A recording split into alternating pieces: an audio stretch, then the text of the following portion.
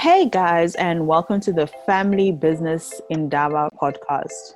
We are the voice of African family business, promoting generational wealth and generational legacies.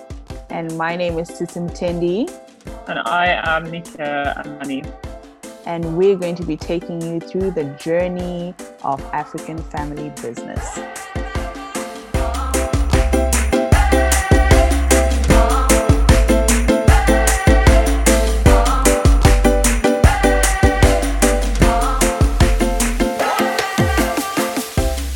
Welcome to everybody who's joined us so far. Thank you for joining us for the first ever African Women in Family Business Conference. My name is Tisi Mutendi, and I am one of the co-founders of African Family Firms. So as we wait for our presenter for this morning, I would just like to welcome everybody who's joined us. Just a few bits of information. I have disabled video for everybody as well as audio in terms of your microphones. If you would like to give us a question or give a question to our presenter for today, please use the chat box at the bottom of your screen and we will read out the question to the presenter. We want to avoid too much disturbances for the presenter as they're presenting, as well as just having too many microphones and videos on. So you will find that your microphone and your video has been disabled for this session and for every other session if you're going to join us. Again, welcome to everybody who's with us this morning. My name is Tisim Tendi, and I am one of the co-founders of African Family Firms, and I am here with my other co-founder, Nike Anani. And I will just introduce you a bit to African Family Firms to those who are not familiar with us and the work that we do. We are the first or should I say the biggest African Family Business Association on the continent currently. We are represented in a lot of African countries and we're seeking to get representation in all 54 African countries.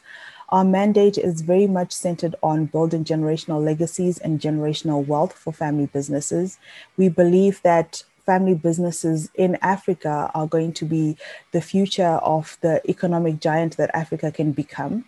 And so as African Family Firms, our four pillars or our four areas of focus are firstly, community and networking. We are creating a community of family businesses and networking family businesses through setting up chapters across the continent, representation in every country, so that we can hear from family businesses across the continent and understand the issues that they're facing and allow them to network with each other and understand that we all face similar problems and we can help each other by sharing experiences and also sharing what we face as we go in this journey of being family businesses.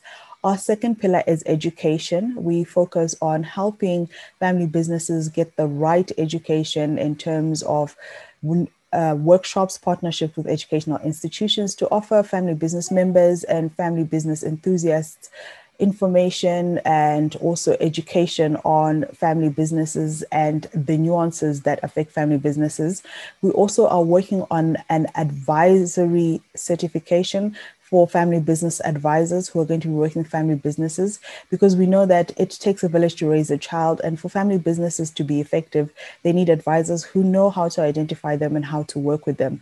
Our third pillar is research. We found that on the continent, there is little to no research on family businesses, and therefore there's not enough information or data-driven information that can help organizations or interested parties who want to work with family businesses. So we're working with different research institutions, we're working with different academia to allow ourselves to get more research on family businesses on the continent and then be able to do data-driven decision-making and data-driven influencing.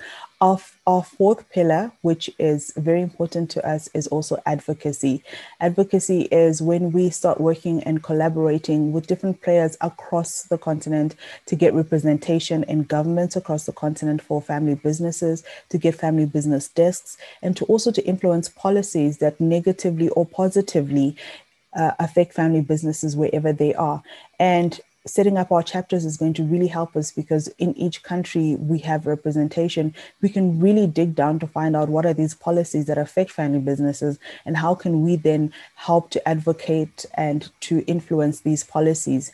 And as we are thinking and looking at that, the work we have been doing for the past year. Last year, we had a conference in April, which was a 21-day conference on on family businesses. It was a global conference. This year, we will be more focused on the African continent, and we will be having another conference in May, so look out for that. We also partnered up with the Nelson Mandela University in August and had the first ever African Family Business Research Conference, which was incredible. We got together a lot of important papers, which then led us to this conference that we are having now for African women in family businesses. And we thank you for joining us. And I'll hand over to Nike to just introduce you to Phoenix and why we are having this conference. Hi, ladies and gentlemen. Good morning, good afternoon. And thank you for joining us for this conference. First annual African Women in Family Business Conference themed Phoenix. And what is Phoenix? Phoenix is to celebrate and to champion women in family businesses in Africa. And our theme is really inspired by wanting to see women in family firms overcoming their limitations, rising to the challenge to become successful leaders that maximize their potentials and lift others. Women that blaze the trails for future generations. And so this event will be holding for the next 3 days, and each day has a particular theme. So first day today is a focus on female founders. We'll be unpacking and highlighting issues that are particular to female founders or family businesses, highlighting opportunities to bridge the gap between male-founded businesses and female-founded ones, looking at what distinguishes female-founded businesses from male ones in terms of focuses on ESG, impact, family governance, community, and things of the like, and also to unpack and discuss several ladies' aspirational success stories. Tomorrow we'll be looking at female successes. So we'll be highlighting issues particular to female successes of family businesses. We want to understand male founders' perspectives. So this is not just a conversation for just ladies, to unpack and explore the role of societal conditioning, the role of the laws in our various different jurisdictions, for instance, inheritance laws, that might be obstacles for female successes. And again, to showcase aspirational success stories of female successes that have successfully taken over from their male fathers. And then on day 3, we'll be focusing on the future.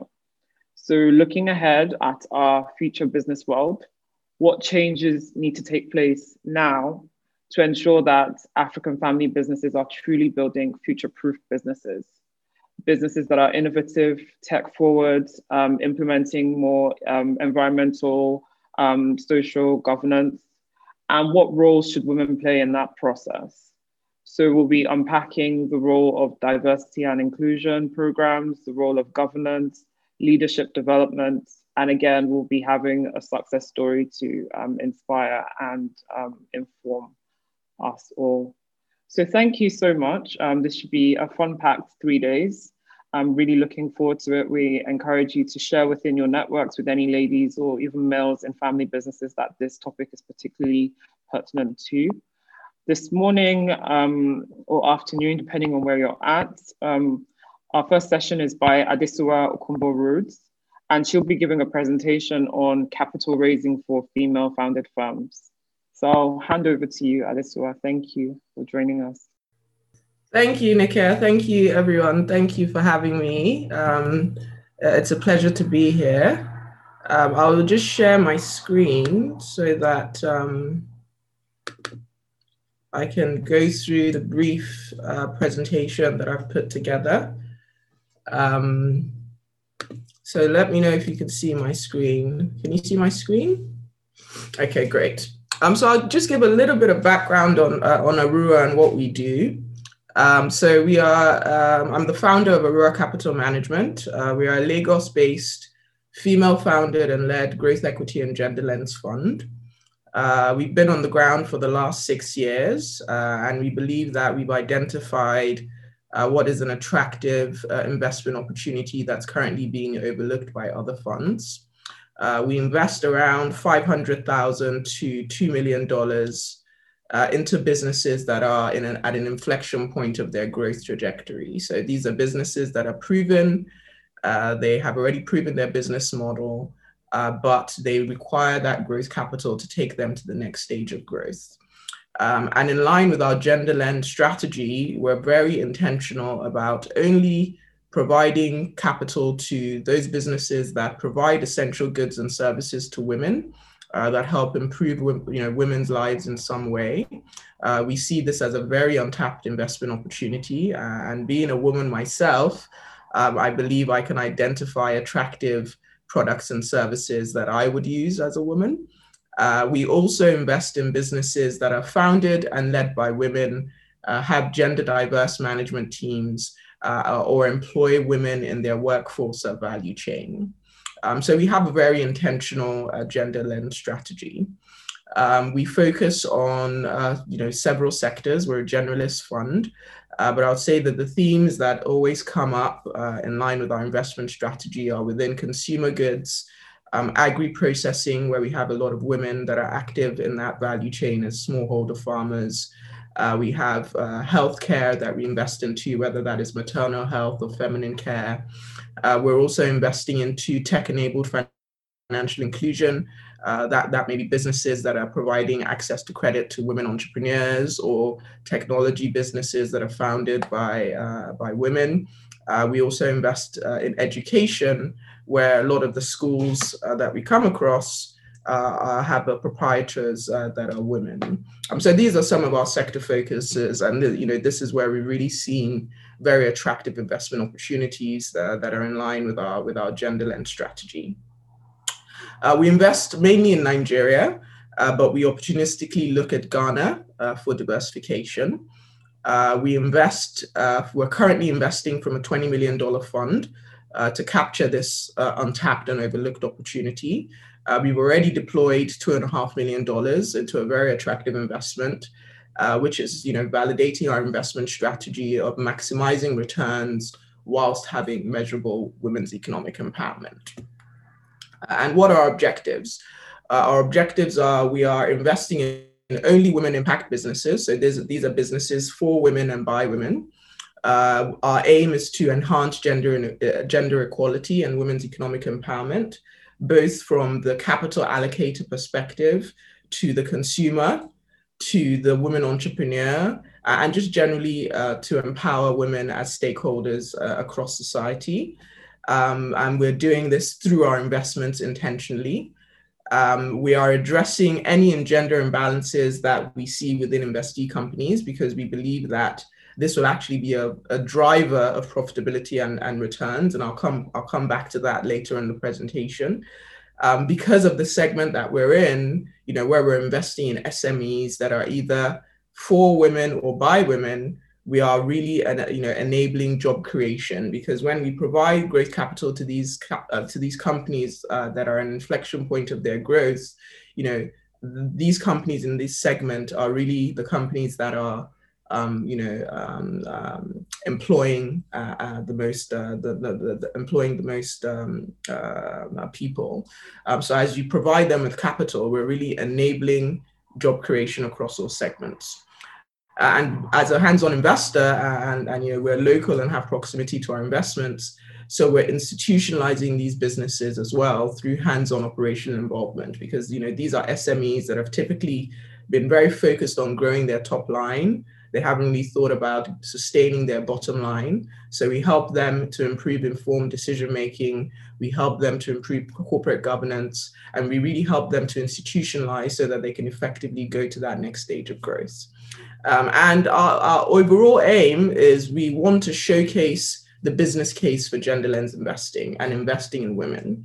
And to do this, we believe that it has to be commercial. You have to generate superior returns, because that is the only way you make this scalable. That is the only way you make this sustainable.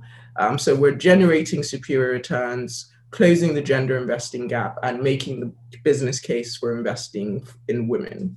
And I wanted to give that background because I think it would put the presentation into context.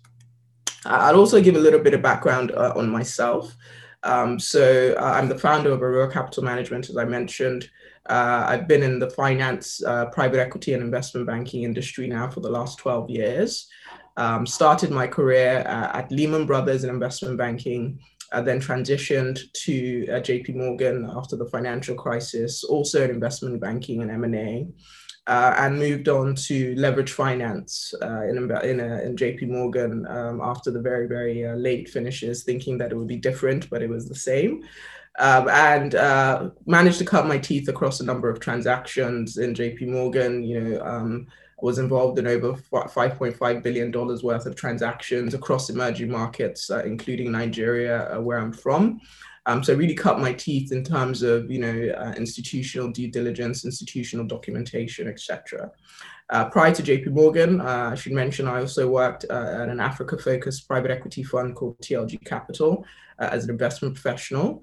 Involved in transactions across Anglophone Africa, including a very successful investment in Uganda, which is where I really actually got my itch, I would say, for impact investing, because I invested alongside the fund with some money back then, and we made a very attractive return of over 3 times money.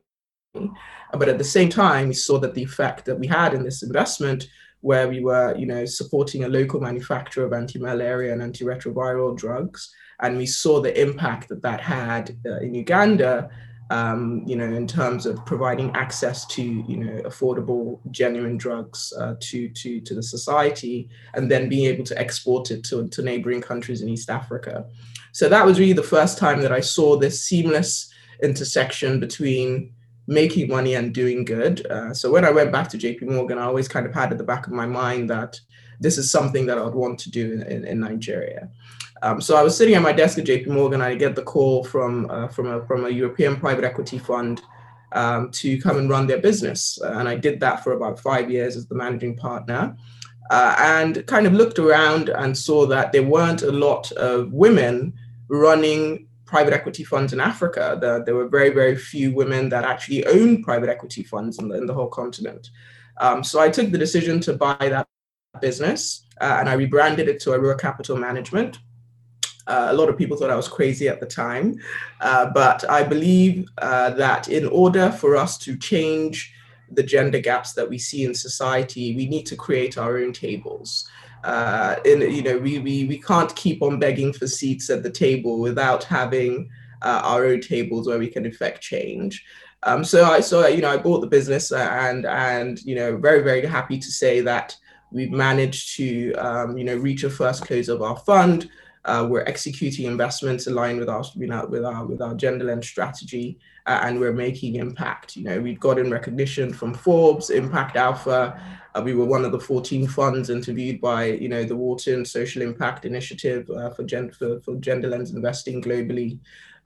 So I've also been through the challenges as a female founder, trying to raise capital, trying to convince institutional investors that you are living and breathing the solution that they say that they want to solve when it comes to gender inequality in Africa, and just wanting to affect change in your society, and wanting to make a long-lasting impact based on the problems that you see on a day-to-day basis. So that's a little bit of background on me and what we do at Arua. And I now want to kind of set the context and set the scene in terms of what is the state of capital raising in Africa. And Africa has the highest percentage of female entrepreneurs in the world. 1 in 4 women in Africa are starting or managing a business. Our female entrepreneurial activity is 4 times more than Europe. But on the other hand, when you look at the supply of capital to women entrepreneurs, it's a very, very sad story. The IFC tells us that there is a 320 billion access to credit gap for women on the continent. The AFDB tells us that there is a 42 billion funding gap between male entrepreneurs and female entrepreneurs on the continent. We make up 50% of the population, but only contribute to less than 40% of GDP. Of the roughly $725 million that was raised by startups in 2018 in Africa, only 2% of that VC funding went to companies that were run by women. And the World Economic Forum tells us that if these gender gaps persist, it's going to take us 257 years to close the gender economic gap. I say over my dead body when I hear that statistic, but that gives you kind of a sense of, you know, the state of play. And these barriers have been exacerbated by COVID. And I'm sure that, you know, everyone that is running a business has felt the impacts of COVID, whether you've had to slow down your fundraising plans, pivot into new revenue models. You know, it's been a very, very challenging, 2020 was a very, very challenging year. And the small steps that we had taken in trying to, address gender inequality has actually been brought back somewhat by the effects that we've seen of COVID in terms of women-owned businesses. So just to give some statistics here, so women comprise about 60% of Africa's self-employed workforce. Women-led businesses, as we know, were disproportionately at risk during the COVID pandemic, in service-based industries such as hospitality, retail, food, some of the hardest hit sectors.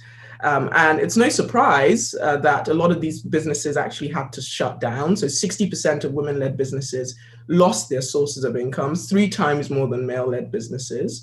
Again, because of the lack of access to capital, a lot of the stimulus packages that were announced did not address existing barriers for women. There were a lot of debt facilities announced. I know in Nigeria, for example, a lot of debt facilities announced requiring, unsurmountable amounts of collateral, not really being that patient growth capital that a lot of these businesses needed at a crucial time where cash flow and liquidity were top of mind.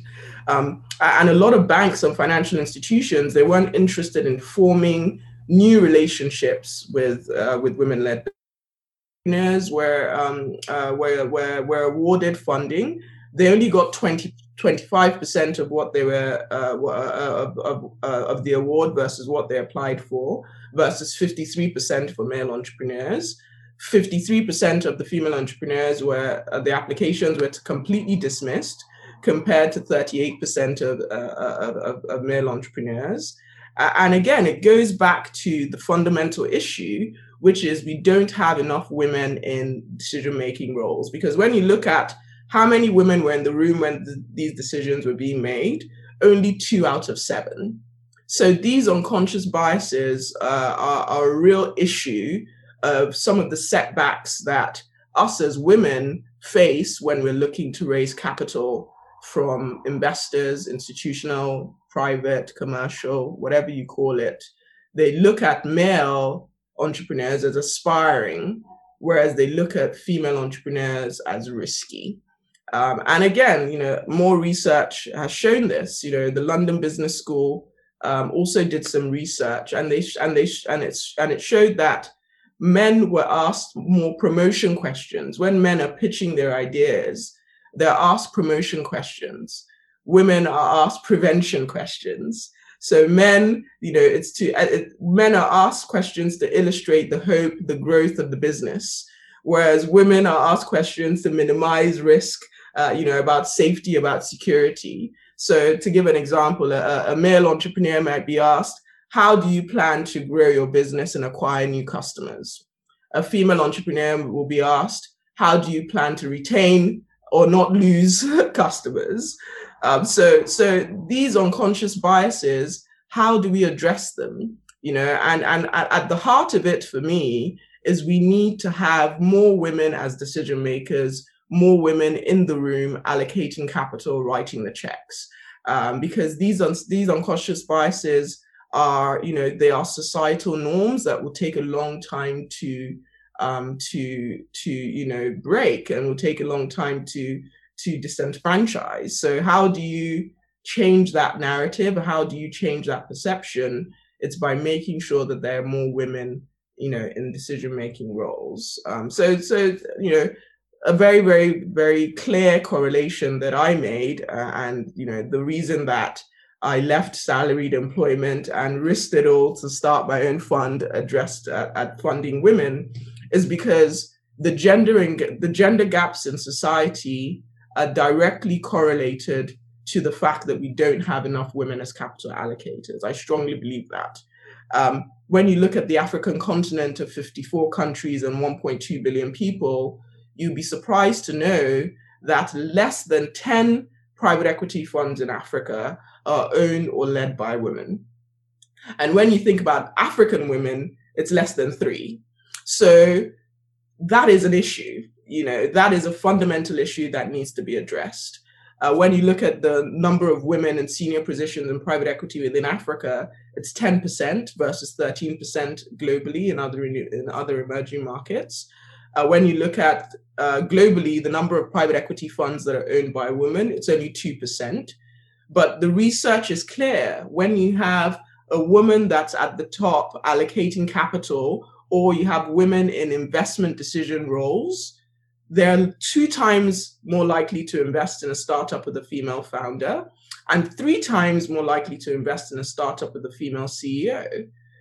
There is a natural trickle-down effect to women in investment portfolios when women are the decision makers. So, this is one solution that we are looking to address. We're fostering the ecosystem by having women as capital allocators and decision-making roles, so that we can change these gender gaps in society and address these unconscious biases at the root. And why are we doing this? I always say that it is the smart thing to do. It is actually a value driver. We are not doing this to tick a box. We're not doing this to feel good about ourselves. We're doing this to make money. There is so much data out there now showcasing the business case of investing in women. I'll touch on just a few here. So McKinsey tells us that if the gender gap is bridged, there is an estimated 28 trillion that could be added to GDP by 2025. Not only that, women are an untapped market. BCG tells us that women control about $15 trillion of global consumer spending and will be controlling about 70% of consumer spending decisions worldwide. So if you are creating a business that is providing goods and services to cater to the female market, you're in a very, very good place, because women are the ones driving purchasing decisions. When you think about gender diversity on management teams, and making sure that women are well represented in companies, McKinsey tells us that companies that were in the top quartile for gender diversity were 21% more likely to experience above average profitability.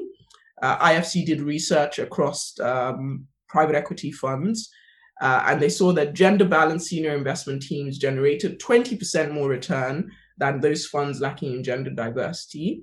They saw the same thing on the portfolio companies, that if you had gender diverse leadership, valuation was 20 to 30% higher than those that lacked gender diversity.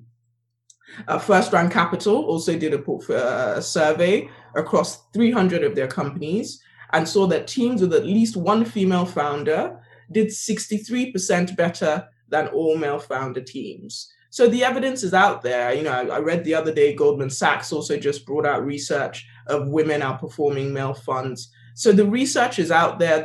I think we're past the data proving stage now. The research is out there that women represent an untapped investment case. Investing in women, investing for women, investing in gender diverse teams helps to drive profitability. So we see this as actually being a return driver and a value driver for our fund. So we think that this missed opportunity is really the smart thing to do. But not only that, it is also the right thing to do. And we think that when you invest in women, there is such a seamless intersection between profit and purpose based on the role that women play. And I love this quote from the ex-president of the World Bank, where he said that when countries value girls and women as much as boys and men, and when they give women greater opportunities to participate in the economy, manage incomes, own and run their businesses, the benefits extend to their children, their families, to their communities, and to societies and economies at large. And that is just because of the role that women play. Women play such a significant role in the society that when women are actually empowered, they're investing 90% of their income back into healthcare, back into education and their family. So there is such a multiplier effect on the society and the economy when women are empowered and when women are invested in. So not only is it the smart thing to do, it's also the right thing to do as well. So for us, we think that in order to maximize returns, but also maximize, socioeconomic development, maximize the effects that we want to have in the society in terms of poverty alleviation, access to education, access to healthcare, you need to be investing in women and empowering women in society, because we're a fundamental pillar that will drive that. And just to talk a little bit about Arua, we're putting our money where our mouth is. And I wanted to give fundamental examples from our pipeline to illustrate this. So 100% of our investments in our portfolio and pipeline are aligned with our gender lens strategy.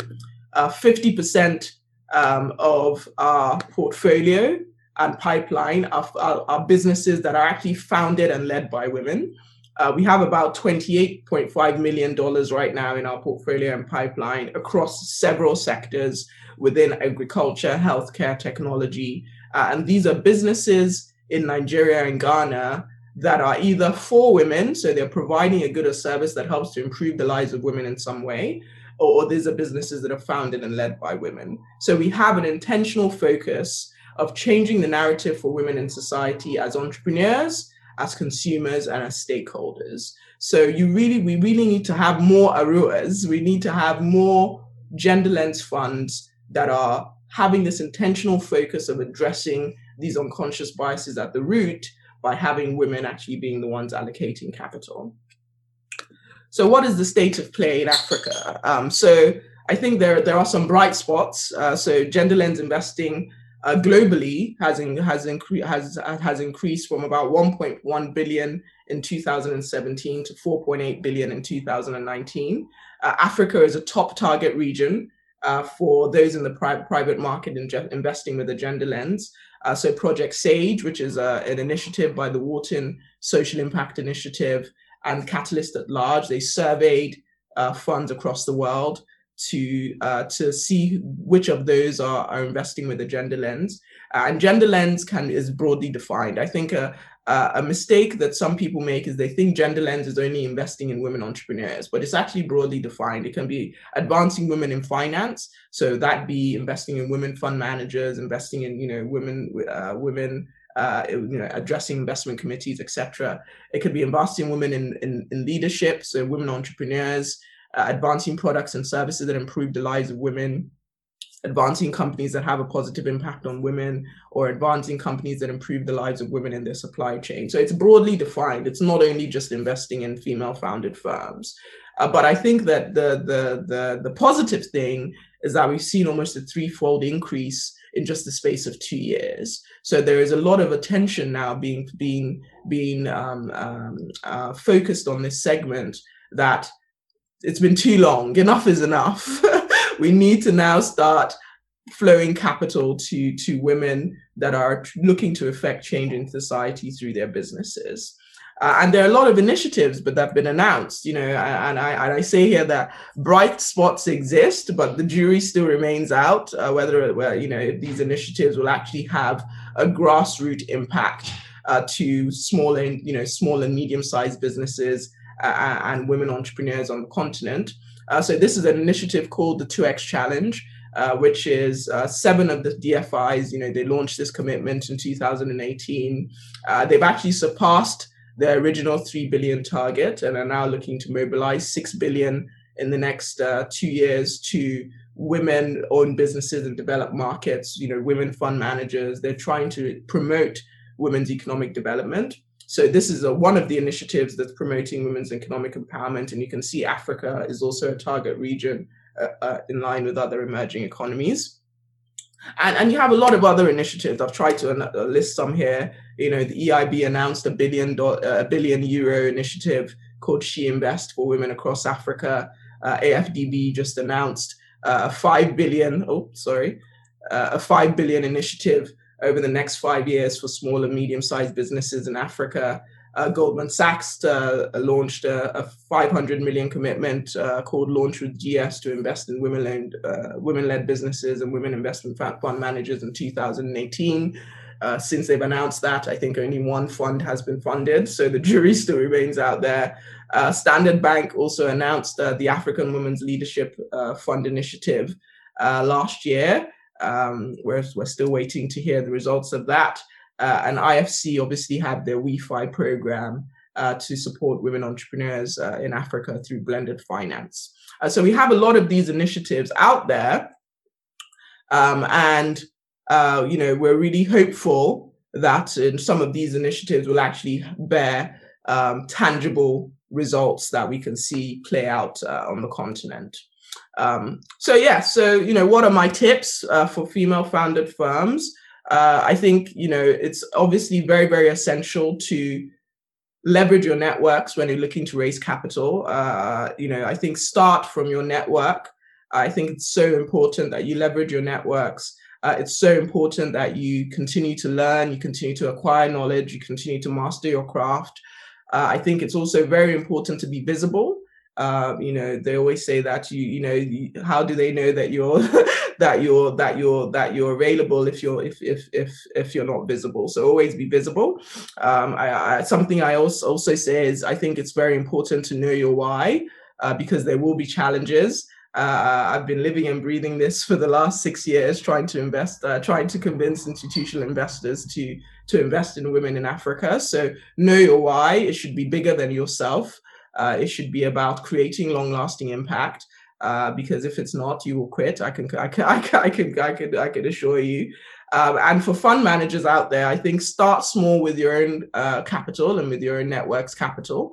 Don't chase the $100 million first close. I think just try and build your track record. Start small, showcase the examples, and the institutional investors will be the ones calling you. And for businesses that are looking for capital, get to know the gender lens funds in your region. There, as you saw from the Project Sage report, Africa is starting to become a hub for women-owned funds, businesses that are pursuing a gender lens investing strategy. So get to know those funds. And in closing, I wanted to end with this very, very apt quote that I love, which says that the bird rises against a strong headwind, not only in spite of the wind, but because of it. The opposing force becomes a lifting force if faced at the right angle. So as a female-owned business in Africa, you will face challenges in raising capital. I say that we're the triple whammy. We're women, we're African, and we're looking for capital in the African continent. So you will face challenges, but I think it's being strong despite of that. So thank you very much for your attention. That is my presentation. Hopefully you've managed to learn a couple of things about what we do at Arua, the state of play of raising capital in Africa as a female founder, and some of the solutions that could be posed to change the narrative for women on the continent. So yeah, thank you, Nike. Open for any questions.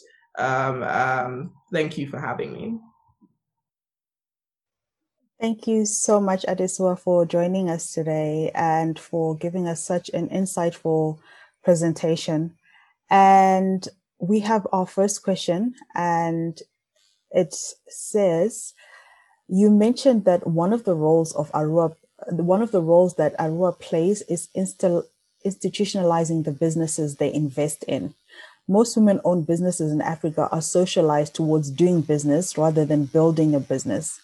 By doing business, I mean they work so hard, accrue business years, doing a lot of business activities without knowing how to measure whether they're building their business or not. This stands in the way of female founders being able to raise funds. What is your view on this? And have you found this to be common in Africa?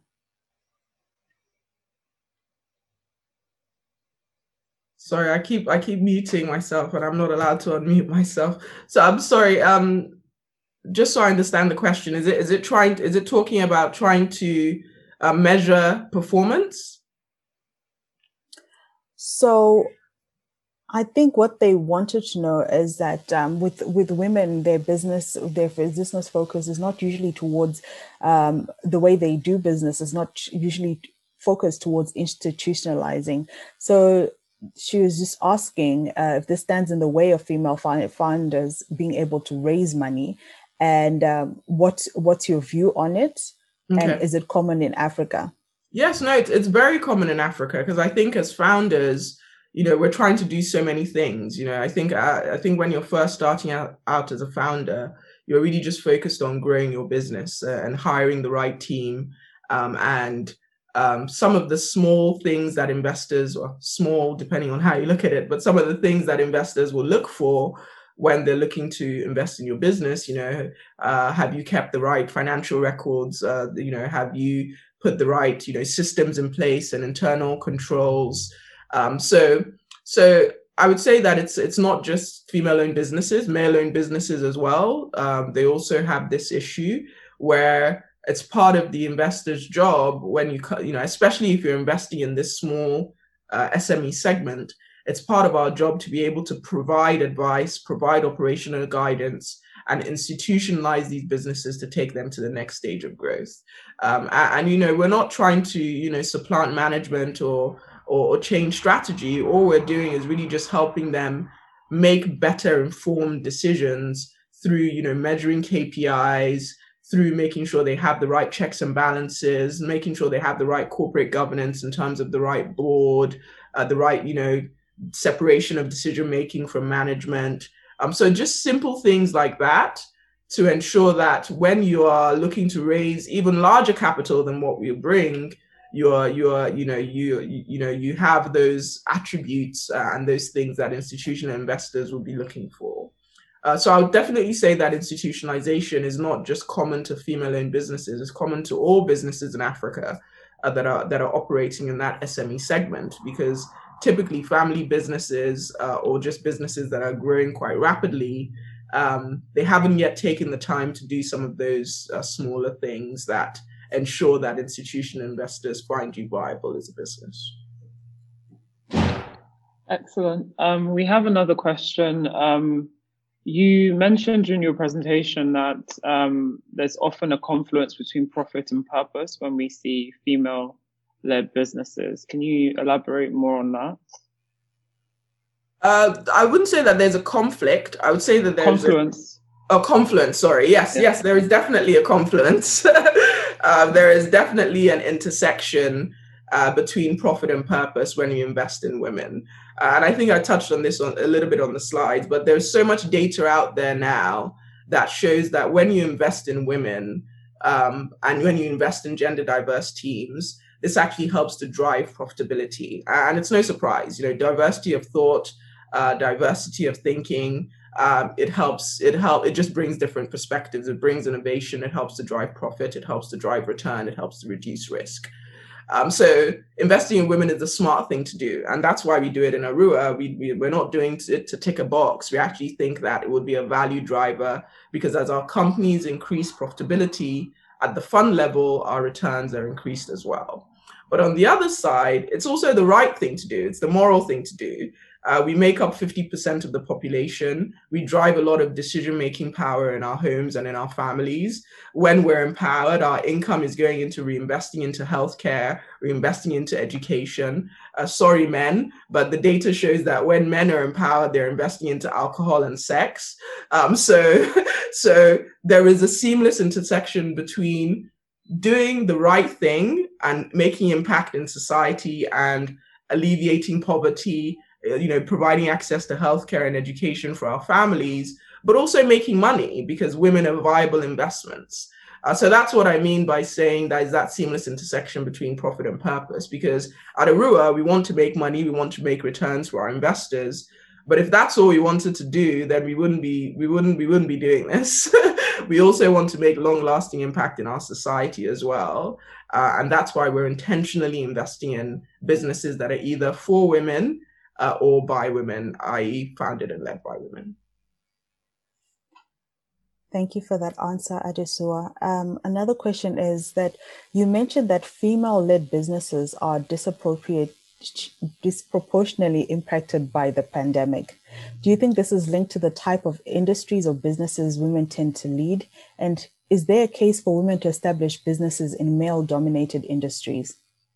For sure. I think it's twofold. I think that women were disproportionately at risk of the pandemic because of the sectors that that women are typically in. So food, fresh produce, hospitality, retail.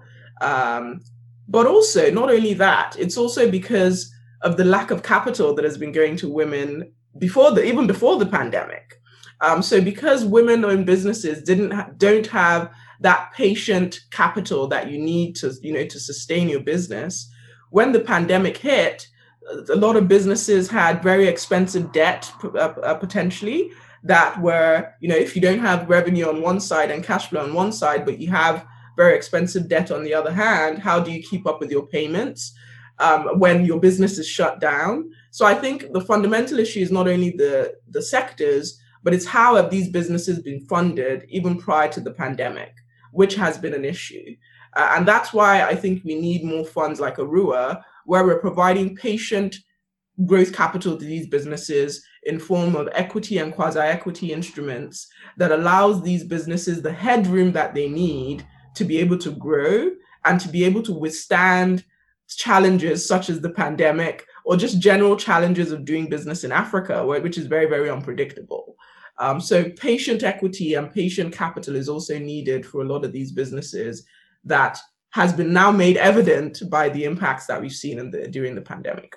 We have a question from Michaela. What are the biggest pitfalls and mistakes women make in the pitching for funding stage? What are the basic do's and don'ts? So I would say that as women, we're quite modest.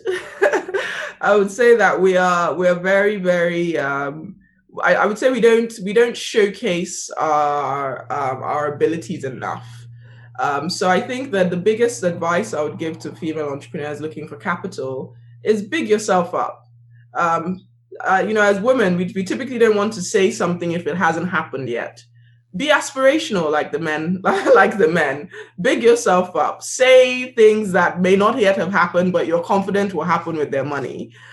So I think that is one thing that I would say that as women, we can be better at, is just pitching ourselves a little bit more, backing yourselves a little bit more, because you can be sure that the men are doing that. And I would also say that some of the things that I've noticed as well with female entrepreneurs is not only are we not bragging enough, but sometimes you don't know our numbers as well. So I think if you want to come to an investor pitch, come correct, know your numbers. Don't say, oh, let me talk to my accountant or talk to my CFO. Know your numbers, be able to answer the questions, and just back yourself and have that confidence that, male entrepreneurs will have. But not only that, I think also reach out to your networks, because I think that, I was reading something the other day that angel investing for women has now, quadrupled. I think the number is female over the last 10 years, the percentage of women becoming angels has nearly tripled from 11% in 2009 to about 30% in 2019. So reach out to your networks. There are a lot of successful professional women that in this environment are looking to diversify their investment portfolios, because what you're getting in the bank account is really not doing much for you these days, with inflation at 14% in Nigeria and saving rates at 2%, or even 1%. So you have a lot of women that are now looking to actually back women with their capital. So reach out to your networks, and don't just focus on the names that we know and some of those names that I mentioned in the presentation. Reach out to your networks. I think that something that has been made pertinent in my story last year is to effect the change we want to see in Africa, we have to invest in ourselves. It has to be Africa investing in Africa. So a lot of the capital that we've mobilized in Arua has been local. It's been local commercial capital. So reach out to your networks, because they are the ones that will understand not only the problems, but also the solutions that you're proposing. People sitting in the UK or sitting in America or sitting in Europe, they may not have the same understanding. So reach out to your networks, and I would say also, brag like the men do. Back yourself. Okay. Another question is, do you deal with funding for real estate development by female-owned companies? Because that is a very difficult area for women to break through. Yes. So for us, just given where we sit in the ecosystem, real estate is not an investment that we do, because it's typically a passive investment. We want to be investing in businesses, within agribusiness, within consumer goods, within healthcare, within education. So we're not really, at Arua anyway, we're not really investing in, we don't invest in real estate. It's just not part of our investment mandate from our investors. But there are funds that are investing in real estate. There are, I know a fund in South Africa that invests in real estate that's actually led by a woman. So there are funds out there, and I think that, again, this goes back to the fundamental issue. The reason that real estate is typically difficult is because you need that bank funding. Not only do you need the bank funding, but you also need the seed equity as well. So it's for us, it's a tricky sector that we haven't yet put as part of our investment mandate. But I'm sure that there are other firms that are looking at that. But for Arua, it's not a focus for us. We have a question from Joyce. What is your perspective about affirmative action to encourage proliferation of women-led funds or investment firms? Should there be more advocacy done towards African countries incentivizing women VCs, or should this be left to propel itself? There definitely should be more advocacy. Definitely should be, and I think that a lot of these initiatives that have been announced have started finally coming around to the fact that these gender gaps in society will not be addressed unless we have women in decision-making roles, unless we have women actually writing the checks, unless we have more Aruas, unless we have more Alethea Capitals. We need more of these funds to be able to address these gender imbalances. So there definitely should be more advocacy at the government level, because, for me, something that I've always said is we have so much capital within our pension funds that is being wasted, in my opinion. In Nigeria alone, we have about $25 billion of pension fund money that is typically not invested within SMEs. It's not invested within private equity. There's a 5% allocation that we should be going to private equity. Less than 0.5% has got into private equity today. So yes, there definitely should be advocacy for reforms in what we're doing in the pension industry, reforms in what we're doing with our sovereign wealth funds, so that there is a specific allocation given to women-owned funds and women-owned investment managers. Because I think that to address these unconscious biases, there has to be an intentional effort by not only the private sector, but also the government. So, when we do our small part in advocacy, but we need more people advocating for women-owned managers and women-owned funds, for sure. Then one of our final questions for today is, what is the procedure to getting funding from Arua? So please look at our website. We have our investment criteria there. We are very focused on one part of the ecosystem, which is growth capital. So we're typically looking for businesses with an existing track record that are looking for growth capital to take them to that next stage of growth. So our investment criteria is on our website.